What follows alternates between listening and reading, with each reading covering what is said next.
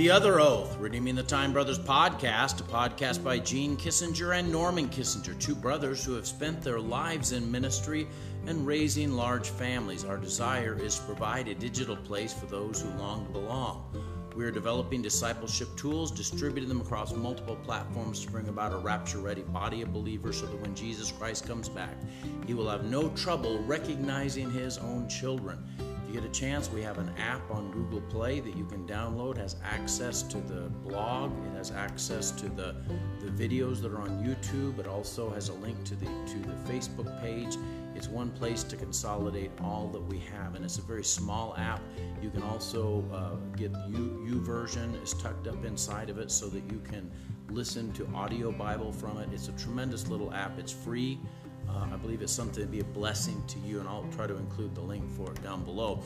Tonight's Nightlight is out of John chapter 14. This is part of the Upper Room Discourse. These are the final words of Jesus before he's going to be tried, falsely tried, by the religious authorities and the civil authorities in Jerusalem, and then beaten and taken to the cross. So these words are very, very important. Let me read them, and then we will look into the illustration that I had. John chapter 14 and verse 16, "And I will pray the Father, and he shall give you another comforter, that he may abide with you forever." He's talking about the Holy Spirit. He said, I'm not going to be here. I'm going to ascend to the Father. I'm going to give you the Holy Spirit. And then it says, "Even the Spirit of truth, whom the world cannot receive, because it seeth him not, neither knoweth him. But ye know him, for he dwelleth with you, and shall be in you." And then further talking about this promise that he's making, this oath really with his people. It says, "Jesus answered and said unto him, If a man love me, he will keep my words, and my Father will love him, and we will come into him and make our abode with him. He that loveth me not keepeth not my sayings, and the word which ye hear is not mine, but the Father which sent me. These things have I spoken unto you, being yet present with you. But the Comforter, which is the Holy Ghost, whom the Father will send in my name, he will teach you all things, and bring all things to your remembrance whatsoever I have said unto you. Peace I leave with you, my peace I give unto you. Not as the world giveth, give I unto you. Let not your heart be troubled, neither let it be afraid. Ye have heard, I said unto you, I go away and come again unto you. If ye love me, ye would rejoice, because I said, I go unto the Father, for my Father is greater than I." One of the most dramatic oaths or promises that was made in the history of the United States of America happened actually on Air Force One, and the individual that was taking the oath's name was Lyndon Johnson. Let me read about it, and then I'll make application. It was the most famous and unforgettable photograph of President Lyndon B. Johnson had ever shot. He was taking the oath of office as the 36th president of the United States. John F. Kennedy was dead, recently killed by an assassin's bullet. Johnson is standing in a tiny stateroom aboard Air Force One for the proceeding. He is flanked by his wife, Lady Bird, and Jacqueline Kennedy.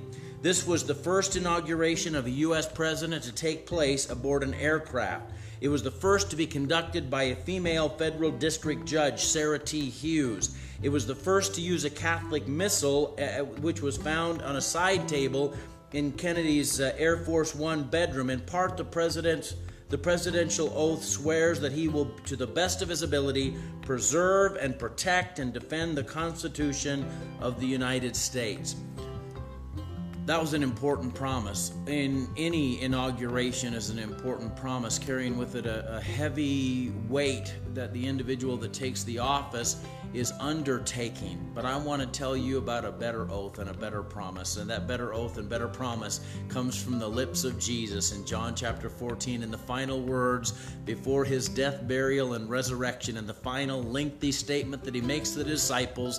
He promises them that he's going to go away, and it said here he's going to come back. Man, that is exciting. But in the interim, he's given us yet another promise, and that promise is the presence of the person of the Holy Spirit, the third person of the Trinity. And he is here, promised to come and to lead you into all truth. It's promised multiple times in this upper room discourse. And it's a promise that has some of his descriptors here. So the Holy Spirit is not just some stranger that comes in to indwell you. Instead, this third person of the Godhead comes inside of you and he convicts you of sin, so that when you're about ready to do a no-no, a naughty, the Holy Spirit says no, no, no, and he guides you a different direction. He's like a warning light, and he provides protection from wrong decisions. He convicts you of direction so that he can help guide you to go this way or go that way. He leads you. He whispers into your ear, this is the way, walk ye in it. He allows you to know his Holy Spirit in you bears witness with the Holy Spirit in another believer, so the two of you can connect together in a powerful way, probably really beyond what normal human emotional bonds allow, because it has with it the glue of the person of the Holy Spirit, the third person of the Trinity. What an amazing thing. And the Holy Spirit gives you what to say in crisis situations. The Holy Spirit is the comforter. What it means by the comforter is one who comes alongside. It's the Greek word paraclete. We think of a paralegal, somebody who comes alongside us in a legal situation. Paramedic, somebody that comes alongside us in a medical crisis. And so we have somebody in a legal crisis or a medical crisis to help us, but this paraclete is one who comes alongside us in the battles of life and helps us to know that we are not alone and we don't fight those battles alone. I would say that perhaps no promise has ever meant more to me, no oath has ever meant more to me than the reality of the Holy Spirit in my life. I love people, and I've got a lot of great, good Christian friends that have been amazing to me, but there still have been times in my life when the only one I could talk to was God. Just the truth, that other people wouldn't understand. They wouldn't get what was going on. They wouldn't understand what to do about it. They would think maybe that you were just complaining. But the Holy Spirit gets what's going on, and he can also give you divine guidance in the midst of those crises that you face in life. And I would say that when it feels as though everybody else has left you and deserted you, the Holy Spirit never does. And he's a comforter. He brings his comfort to you.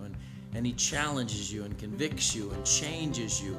What an amazing gift that Jesus gives as he gives this promise. And so Lyndon Johnson took a promise or an oath after the death of a president.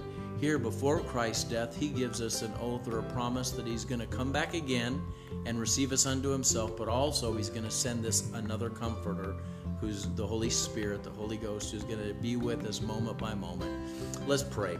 Dear Lord God, I thank you for this day, and I thank you for these under the sound of my voice. I know that they go through crisis times, not just legal crisis and not just medical crisis, but life crisis. And they need a paraclete. They need a battle buddy to come beside them. And your Holy Spirit provides that comfort for them, that direction for them, that redirection. And Lord, just his divine presence is so appreciated by us. I pray that you would help us to rest well tonight as we lay our heads down. Just give us strength for the day tomorrow, whatever challenges we face. Lord, to give a provision to those under the sound of my voice. Lord, restore relationships that are broken. Lord, just allow them to move into a place of boldness in their life. In Jesus' name, amen. Well, God bless you. I love you, but Jesus loves you even more. You have a great night, okay?